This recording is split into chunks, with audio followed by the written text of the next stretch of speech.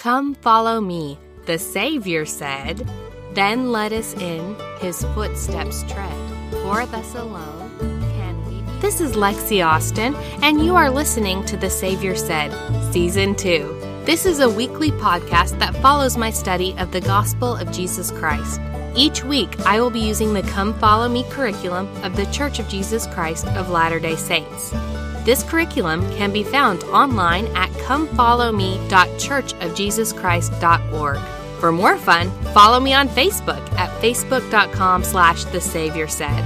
Please note, episodes of The Savior Said are not meant to replace your Come Follow Me experience, but to supplement your own personal study of the Scriptures. Hey guys, welcome back. This is the episode for the assignment of November 2nd through 8th, Mormon 7 through 9, I speak unto you as if you were present. And this week, Mormon passes away and his son Moroni kind of takes up the torch and starts writing in his place. And I'm so excited because Moroni is literally one of my favorite scriptural writers. Of all the, canonized works that we have. I love Isaiah. I don't really understand him quite as well as I understand Moroni, but Moroni just has a way of writing that is so beautiful, and which is so funny because in so many places, in fact, it happened in 3 different spots in this week's assigned reading, I counted. He talks about, don't judge me for not writing well, and don't judge any flaws in my writing, and please don't judge the writing according to my flaws. And he says stuff like that multiple times. But that's one of the reasons I love him, because he is so humble and he's so human. We see a lot of these prophets and these writers in the Book of Mormon that come across and they just seem almost like superhuman without any flaws. And it's kind of hard to personalize them and feel yourself like in their shoes. Whereas Moroni talks about feeling inadequate when it comes to writing. And, I'm like, yeah, I can feel that, Moroni. Like, there's been lots of times in my life where I felt inadequate about stuff. But then the bonus of that is we go in and we see how God places his hands upon Moroni and his talents and magnifies them so that Moroni literally becomes one of my favorite writers in all of canonized works. Like, his writing is beautiful and it's touching and it's soul stirring and it's also converting. It's very much stuff that brings people unto Christ. We quote all the time from Moroni 10 verse 4. That's the Book of Mormon promise. "And when ye shall receive these things, I would exhort you that you would ask God, the eternal Father, in the name of Christ, if these things are not true. And if you shall ask with a sincere heart, with real intent, having faith in Christ, he will manifest the truth of it unto you by the power of the Holy Ghost." How many people have become converted because of those words that Moroni wrote? And this is the same guy who literally in the space of 2 chapters apologizes 3 different times for his inability to, give the word of God the due justice that he thinks it deserves. That's what makes him so relatable to me. So I really enjoyed these chapters this week. Well, and it sounds awful to say that I enjoyed them, because Mormon dies, Moroni's left on his own. There's all kinds of yuck stuff going on in society. So, the story itself is not going good places. The narrative is not going good places. But I enjoyed it because I love Moroni and the way he writes. So let's jump right in then. Let's read the introduction. Mormon and Moroni knew what it felt like to be alone in a wicked world. For Moroni, the loneliness must have been especially severe after his father died in battle and the Nephites were destroyed. "I even remain alone," he wrote. "I have not friends nor whither to go." Things may have seemed hopeless, but Moroni found hope in his testimony of the Savior and his knowledge that the eternal purposes of the Lord shall roll on.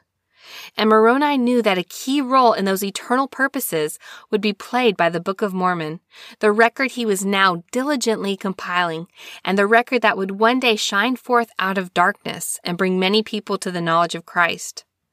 Moroni's faith in these promises made it possible for him to declare to the future readers of this book, "I speak unto you as if you were present, and I know that ye shall have my words." Now we do have his words, and the Lord's work is rolling forth in part because Mormon and Moroni stayed true to their mission even when they were alone. Okay, so I want to kind of go off a little bit on a side trail here. One of the things that I looked for in this past conference was, Why do bad things happen to good people? If you're doing the right thing, if you're making right choices, why do we have to go through such hard stuff? Recently, I've been dealing with some stuff in therapy of things that happened in my early childhood. And it impacted the rest of my life and my personality and just the way I interact with people. I look at my whole life that I've lived and I'm like, Heavenly Father, why did that have to happen? I could have lived an entirely different life. Why do, and I was doing everything right. I'm doing everything good, but I still had to go through all these different trials that came from this one incident. So that's all going on in my mind. And then we get to conference.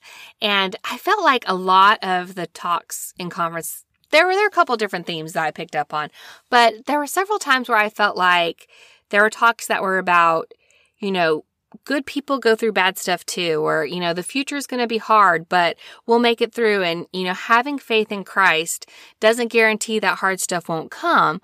What it guarantees is that you will have Christ with you in the hard times. It's like, in Harry Potter, sorry guys, my Harry Potter fans out there, there's the time where they're sitting in Professor Trelawney's class, and they're looking, it's fortune telling is the class that they're in. And they're looking at these tea leaves and they're supposed to be telling their fortune. And Harry's got a really horrible fortune, but then there's also something that makes him think that he's going to be happy. And Ron turns to Harry and he's like, so you're going to go through something really awful, but you're going to be happy about it. And I feel like that's kind of what conference was like is, there's bad stuff ahead, but you'll be happy about it. So, all that to say, I was thinking about Mormon and Moroni as I was thinking about conference and the things I was looking for with the why do bad things happen to good people. And I found this conference talk from this past conference, Tested, Proved, and Polished by Henry B. Eyring. And I want to read you a little bit of it, okay? He says, God has the power to make our way easier. He fed manna to the children of Israel in their wandering in the promised land. The Lord in his mortal ministry healed the sick, raised the dead, and calmed the sea. After his resurrection, he opened the prison to them that were bound. Yet the prophet Joseph Smith, one of the greatest of his prophets, suffered in prison and was taught the lesson we all profit from and need in our recurring tests of faith. And if thou shouldst be cast into the pit, or into the hands of murderers, and the sentence of death passed upon thee, if thou be cast into the deep, if the billowing surge conspire against thee, if fierce winds become thy enemy, if the heavens gather blackness, and all the elements combine to hedge up the way, above all, if the very jaws of hell shall gape open the mouth wide after thee, know thou, my son, that all these things shall give thee experience, and shall be for thy good. You might reasonably wonder why a loving and all-powerful God allows our mortal tests to be so hard. It is because he knows that we must grow in spiritual cleanliness and stature to be able to live in his presence in families forever. To make that possible, Heavenly Father gave us a Savior and the power to choose for ourselves, by faith, to keep his commandments and to repent and so come unto him. So I think about that when I think about Mormon and Moroni standing by themselves, and especially Moroni, who is literally by himself because his father has just died and passed away, and his people have been demolished. Why did he have to go through that? And then as we go in and we start looking, especially in Mormon 8, there is a huge transition that happens in the middle of the chapter that I had never really picked up on before. But you go in and you start reading the verses 1 through 12, and I'm not going to go through and read them all, but he's talking basically, his father died, so I'm just going to go ahead and I'm going to write the stuff that he commanded me to, and then I'm going to hide it up, and, this is the time period that we're in. The Lamanites have hunted down all my people, everyone's gone, and so he's giving us a detailed account of what's gone on, and there's no one left that knows the true God, and, blah, blah, blah, everything's really awful and horrible. Yes, it is. It's awful. And then kind of that ends in 12, right? So he's going through this really awful stuff. His dad has died. I imagine this is in my mind, in the mind of Lexi. I feel like Moroni is writing this in the weeks maybe after his dad has passed away. Very recently after his father has passed, and he's kind of having well-deserved pity party, I feel. Yes, he's been through some awful stuff, and he's just kind of like, this is all the awful stuff I've had to deal with. There's therapy in that. We're going to talk about that in a minute, but I want to continue with this thought first.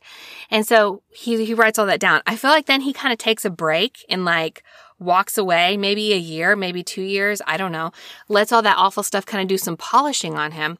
And he comes back and he picks up in 13 and he says, "Behold, I make an end of speaking concerning this people.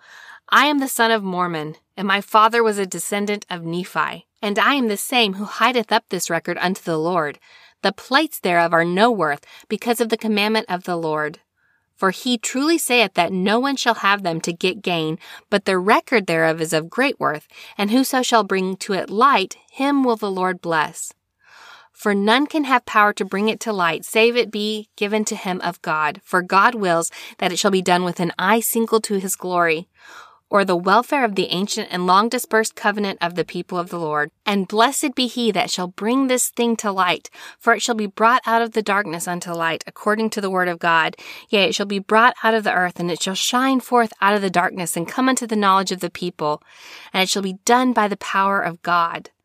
Do you see the difference between like, everything is awful, this is terrible, this is what's going on, and just very like kind of like basic fact type stuff, to going on to this gorgeous language where he starts bearing testimony of God and of the ability of God to make changes. Like, I see a huge building of faith, I think, in Moroni in that point, where he's gone through this really rough stuff and he's written it all out, and then he continues on. And as he goes on and he carries this burden of what he's been through, it refines him and it makes him a different person. And in this case, it drove him closer to God and closer to Christ and developed his testimony.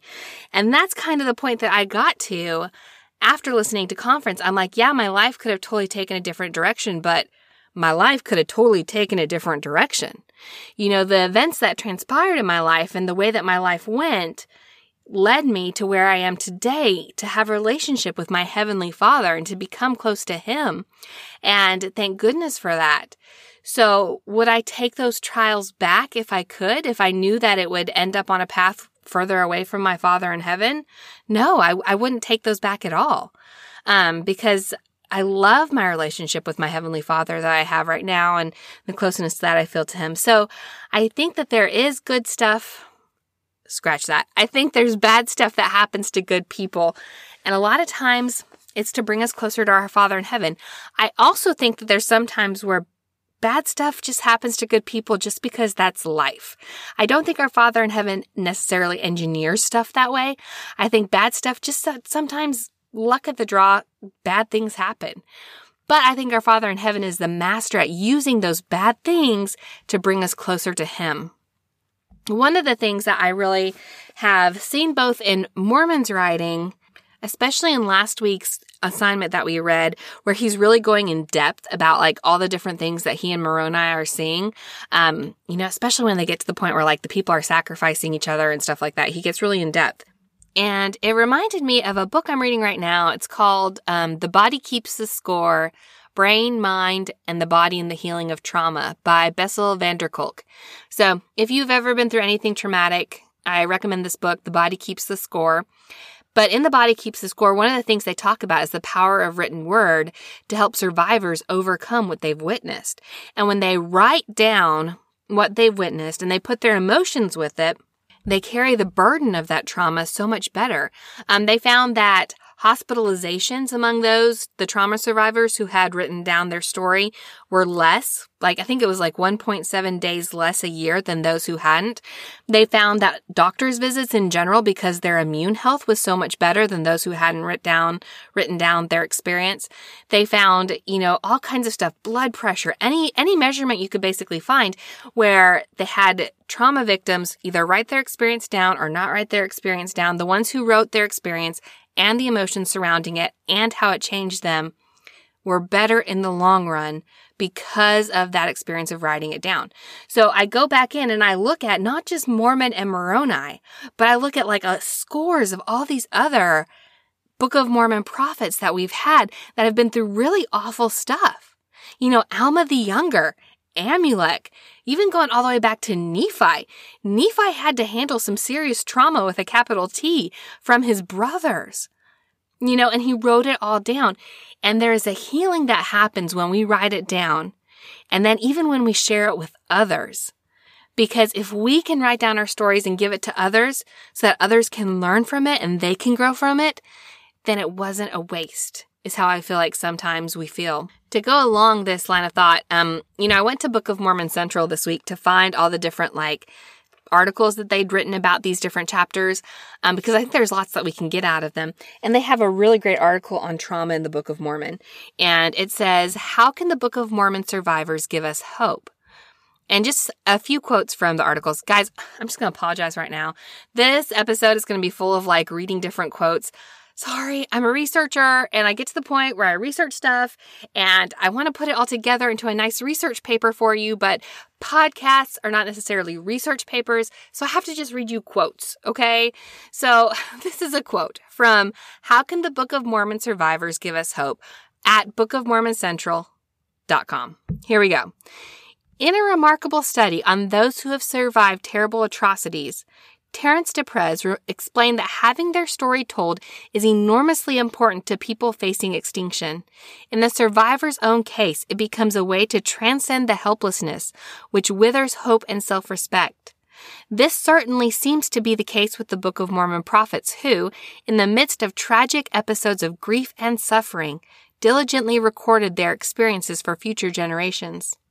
In our own day, millions suffer from having experienced or witnessed terrible things. Soldiers who experience combat often suffer from post-traumatic stress disorder. Countless individuals struggle with feelings of depression, loneliness, heartache, disappointment, disinterest, and a number of other personal sorrows, mental limitations, and emotional scars. Some of these feelings are due to severe chemical imbalances. Others may be caused by different circumstances outside of an individual's control, and sometimes those who suffer simply don't have good answers for why they feel so unhappy. The Book of Mormon offers a powerful message of hope to those who, for whatever reason, have cause to mourn. It shows that while suffering of its prophetic survivors was real and acute, their overwhelming sorrow was ultimately swallowed up in the joy of Christ. Okay, pause there.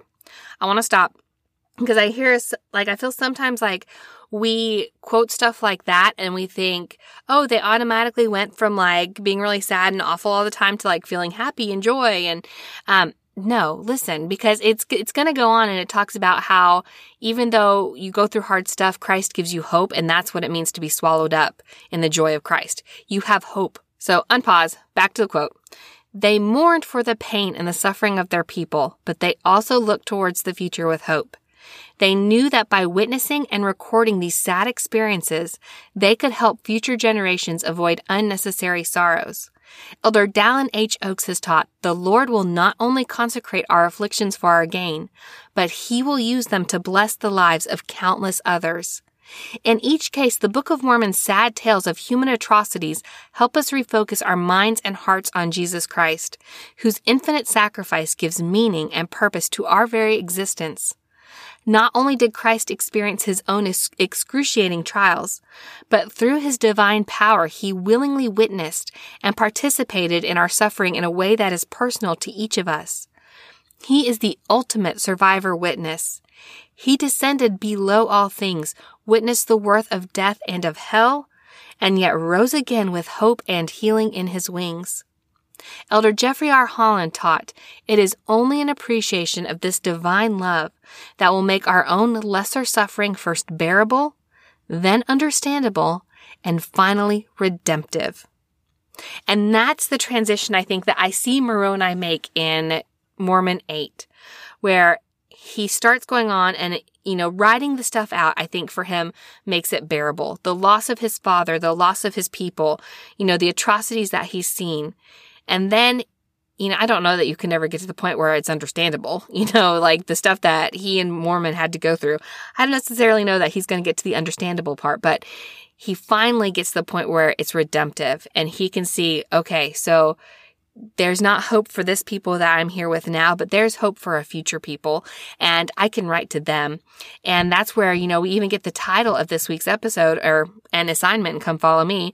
I speak unto you as if you are present, because he is literally saying, take all my experience, take all my stuff that I've been through, take all the redemptive power of Christ that I've applied in my own life, and let me show you how it's healed me, and let it heal you. Let it heal you of all the stuff you're going through, but then also come unto Christ and be healed in him and find the truth that's in him. He talks a lot about the light and the darkness. And, I love it when the scriptures talk about the light and the dark and the contrast between the two. So, I don't know. That was just something I saw in Moroni's own, journey of healing, I guess you could say, I saw this week. But let's get back to Come Follow Me for 2.5 seconds, okay? And then I got another side trail we're going to go on. So, the Book of Mormon is of great worth was a section in Come Follow Me this week. It says, President Russell M. Nelson asked, if you were offered diamonds or rubies or the Book of Mormon, which would you choose? Honestly, which is of greater worth to you? And I had to hold up for a moment because I'm whoa, I love sparkly things. I really love sparkly things. But then I thought about it and I'm no, you know what? Because yeah, I don't think a sparkly thing would change my life the same way the Book of Mormon has changed my life. And I don't think it would bless my life the same way the Book of Mormon would bless my life. I know it would not bless my life the same way the Book of Mormon has blessed my life. And so I started going through and thinking about all the ways that the Book of Mormon has blessed my life and all the different things that are in my life because of it. And the one thing, it's interesting because I feel like this kind of goes along with the whole theme of trauma and Christ being with us and, helping us through our trauma kind of stuff. But the one thing I feel like the Book of Mormon brings to me more than probably anything else is he brings another dimension to Christ and Christ's atonement that we don't find in the Old and New Testaments. It talks about, in the Book of Mormon, specifically Alma 7. I'm going to read it to you. Alma 7, 11, and 12. And he shall go forth, suffering pains and afflictions and temptations of every kind. And this that the word might be fulfilled, which saith, he will take upon him the pains and the sicknesses of his people. And he will take upon him death, that he may loose the bands of death, which bind his people. And he will take upon him their infirmities, that his bowels may be filled with mercy according to the flesh, that he may know according to the flesh how to succor his people according to their infirmities. Nowhere in the New Testament do we get that rich depth understanding of the atonement and how Christ has such a personal knowledge of what we struggle with, of our infirmities and of our pain. I believe that the rest of the Christian world believes that the cross was about sin and the cross was about death and defeating both sin and death. And it was yes, definitely. But sometimes I talk about puzzles and how, the rest of the Christian world has, a couple pieces of the puzzle. The Book of Mormon then comes in and adds a few more pieces of the puzzle. And this is one of the places where it adds a very significant piece to me that brings me great personal peace, pun intended, different kind of peace. It brings a great amount of personal peace to me in my life because I know my Savior understands what I'm going through. He has taken upon him our infirmities and our pains, that he will have mercy upon us. He's been where we are. He understands what we're going through. And I don't necessarily know that I get that without the Book of Mormon.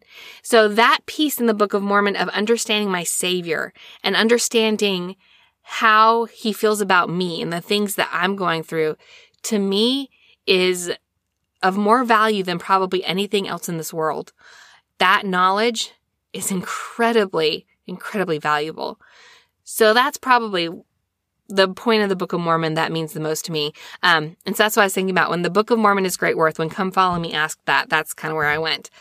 Okay, so I want to go down another side trail. I know, guys, I'm sorry. There's so many side trails.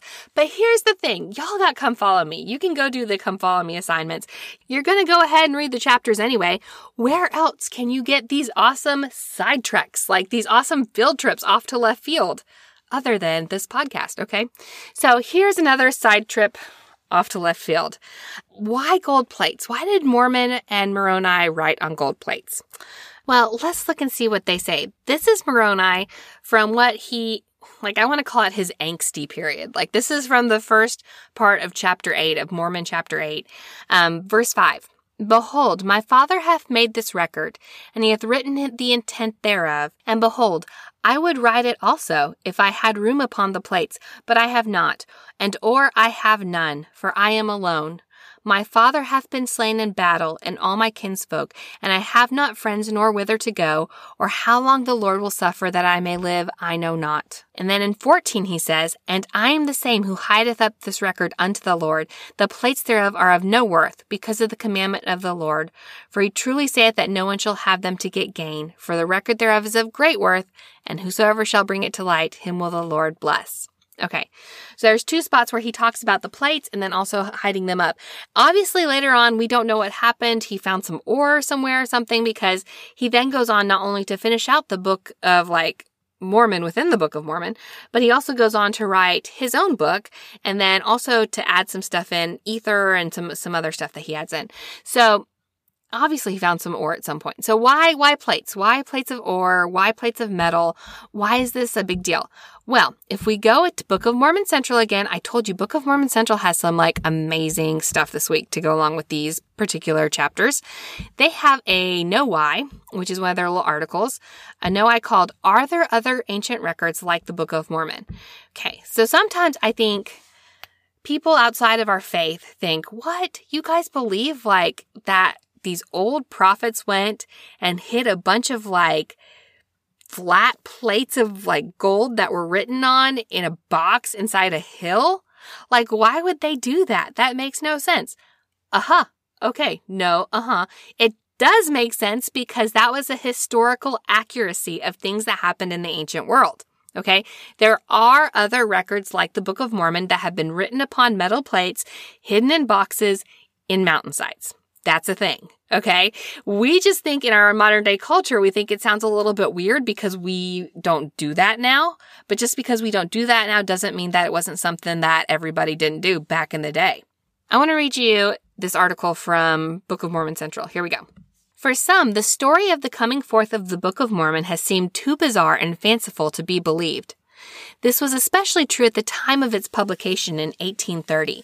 People were suspicious of the claim that an ancient book written on golden plates had been revealed to a young farmer. It has taken nearly 2 centuries of archaeological discoveries to fully demonstrate that the details of the buried Nephite record fit in exceptionally well with hidden books from all over the ancient world. According to John A. Tivitnis, I don't know how to say his last name, the concept of hiding books for future generations to discover is also evident in a large number of early documents from the ancient Near East, whence the peoples of the Book of Mormon came. In an early Jewish text, Moses instructed Joshua on how to preserve the books or parchments he was leaving in his care. He was told to deposit them in earthen jars until the day of recompense. The Dead Sea Scrolls, some of which were found in earthen jars, the Nag Hammadi texts, and a whole other host of discovered documents confirm that many ancient records really were preserved for future generations. Now, of metallic plates, stone boxes, and sealed documents, the idea that the Book of Mormon was engraved onto golden plates and buried in a stone box, along with other sacred relics, was ridiculed by some people in the 19th century, and even today, I would add. Yet today, according to H. Curtis Wright, literally thousands of metal documents have been discovered from all over the ancient world. These include a variety of documents made from gold and gold alloys, some of which were from ancient America. The discovery of hidden ancient relics, many of them also made from precious metals, is also significant. An ancient Egyptian temple text describes how to inscribe a text on gold or silver lamella, which is a plate, and place it in a clean box. That such boxes were actually used to preserve documents and sacred relics is now widely attested throughout the ancient world. For instance, in 1854, 6 small inscribed plates of gold, silver, bronze, tin, lead, and 1 alabaster were found in a stone box buried beneath Sargon II's palace foundation. In 1933, excavation at Persepolis, 2 pairs of inscribed plates, one was silver and one was gold in each pair, were found in stone boxes placed in the foundation corners of the palace. And in 1965, a set of 19 inscribed gold plates were found in a bronze box. Now, what about the mountains, the caves, and the angels? Okay, mountains often symbolize temples or holy sanctuaries. Likely in relation with this theme, the Book of Mormon reports that several sacred revelations, including the Book of Mormon itself, were received, recorded, or buried in association with mountains or hills. Historical accounts indicate that many Nephite records were preserved in a hillside cave, and the Book of Mormon itself emphasizes that it would be brought out of the earth. Joseph Smith said an angel named Moroni had responsibility for the plates and led him to their buried location on a hill near their family's farm. Many ancient documents were also found or reportedly hidden in mountains or caves. For instance, the Cologne Mani Codex indicates that an angel brought Enosh to a mountain and instructed him to write on bronze tablets and hide his record. In Russia, 12 small gold plates were reportedly found in a hill. In the Masonic tradition, the prophet Enoch inscribed his revelation on a gold plate that he concealed in a temple he constructed inside a mountain. And in a number of ancient texts, buried or hidden records or relics were guarded by an angel or some sort of divine power. The large set of documents, collectively referred to as the Dead Sea Scrolls, were found in caves surrounding the Dead Sea. In ancient Mesoamerica, caves held deep mythological symbolism and were often considered to be sacred. In 2005, Holly Moyes and James Brady noted that only in the last decade have caves been widely recognized as ritual spaces by Mesoamerican archaeologists. Since caves in Mesoamerica were used almost exclusively for ritual, they provide an unrivaled context for studying pre-Columbian religion, such as the Book of Mormon. The Book of Mormon's emphasis on caves and sacred records coming forth out of the earth fits right in with these findings. The Book of Mormon is a testament of faith to the love of the Nephite prophets. The prophet Enos says he prayed that the Lord would preserve a record of my people, the Nephites, that it might be brought forth at some future day. In response, the Lord promises to fulfill this request in his own due time. He also revealed to Enos that thy fathers have also required of me this thing, and it shall be done unto them according to their faith, for their faith was like unto thine. These verses show that the Book of Mormon exists today because ancient prophets were concerned for future generations whom they would never meet in mortality. They truly cared about us. In turn, we ought to deeply care about them. And only when we recognize and accept the Book of Mormon as an ancient record can we gain the fullest understanding and appreciation for its sacred messages and the prophets who wrote them. I love that last part where it talks about they truly cared about us, because I feel like that fits in with the whole theme of this particular assignment where Moroni says, I'm writing as if I can see you there, as if I was present with you, even though you're not. You know, even the title of the assignment, I speak unto you as if you were present. He truly cared about us. And even though he was going through his own, awful parade of horribleness that was going on in his life at the time, he still cared enough about us to bear his testimony and to share his words and his, the things of great worth in his life with us. And that's a beautiful thing. All of the prophets of the Book of Mormon who sat down and wrote their stories out and shared their testimonies, they truly cared about us. How cool is that? Can we just take a moment and appreciate how cool that is? Like that these ancient prophets who were so powerful and had such powerful testimonies were worried about us. That just makes me feel really loved. I don't know about you guys, but I think it's a really cool thing. Okay, so go to that article in Book of Mormon Central. Again, one more time, it is, are there other ancient records like the Book of Mormon? Of course, I'll post links to all these in my blog, social media, all that stuff. But it's got even pictures of, there's like this Kif Hanam inscription written on a silver scroll in Israel.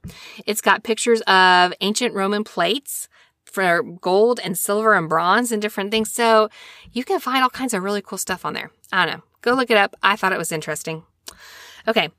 Going along with the whole thing about the Book of Mormon prophets seeing our day and writing for us is Come Follow Me section that says the Book of Mormon was written for our day. Jesus Christ showed Moroni what would be happening when the Book of Mormon came forth. And what Moroni saw led him to give bold warnings for our day. As you read Mormon 8:26-41 and 9:1-30, ponder whether there are any signs of these attitudes and actions in your life and what could you do differently. Okay, when I went in and read it, The scriptures that really stuck out. The scriptures that really stuck out to me were 36 and 37, I think, in Mormon 8. It says, "And I know that you do walk in the pride of your hearts, and there are none save a few only who do not lift themselves up in the pride of their hearts unto the wearing of very fine apparel, unto envying and strifes and malice and persecutions and all manner of iniquities. And your churches, yea, every one, have become polluted because of the pride of your hearts. For behold, ye do love money and your substance and your fine apparel and the adorning of your churches more than you love the poor and the needy and the sick and the afflicted." Okay, so where that kind of like hit me in the heart of like, oh, Lexi, guilty, so guilty, is that, okay, so I have a shopping problem. Like, this is probably not a surprise to anyone, because I'm such a mess, but I really do love to shop. And it's not necessarily for like designer clothes. Like, I don't spend a terrible amount of money on my clothes. I'm a huge fan of like Marshalls and Ross and TJ Maxx. Like, that's pretty much where I hit it up. I just like to have like lots of them. I say this sitting in a closet recording this podcast that's like full of my clothes. And again, they aren't expensive. Like, I have a hard time spending over $30 for a shirt, but still there's a lot of inexpensive shirts in here.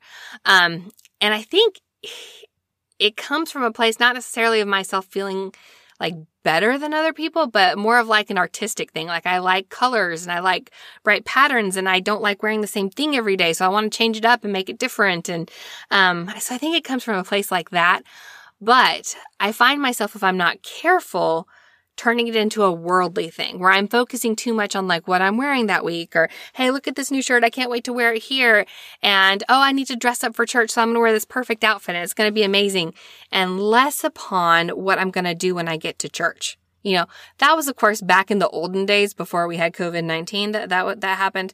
But, you get my drift. Like, I'm worrying more about like the clothing part of it than I am like the actual substance of whatever is going on. And I feel like that's kind of a metaphor for sometimes my life where I worry so much about like the covering part of things that I don't worry about the core of what's going on.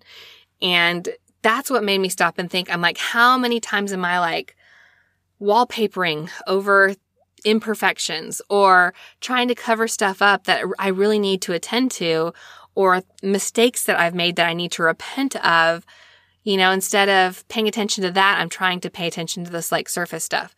Does that make sense? That's kind of like the thought that I had with my Heavenly Father this week was, stop looking at the surface level stuff and look a little bit deeper. This is what Moroni is kind of calling us out on, being lifted up in the pride of our hearts because we're paying attention to surface stuff and not the deep stuff that causes true change and causes change in behavior. And that's kind of where I felt myself called out on, I guess, this week. So I'm working on that. I did go shopping yesterday, so I can't say that it's really taken, I guess. I don't know. Yes, I'm working on it. I can tell you that.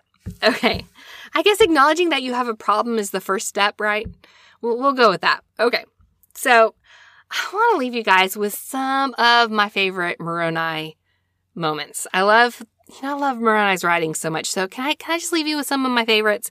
Okay. This comes from Mormon 9. We're going to start Mormon 9:11. "But behold, I will show unto you a God of miracles, even the God of Abraham and of Isaac and the God of Jacob. It is the same God who created the heavens and the earth and all things that in them are.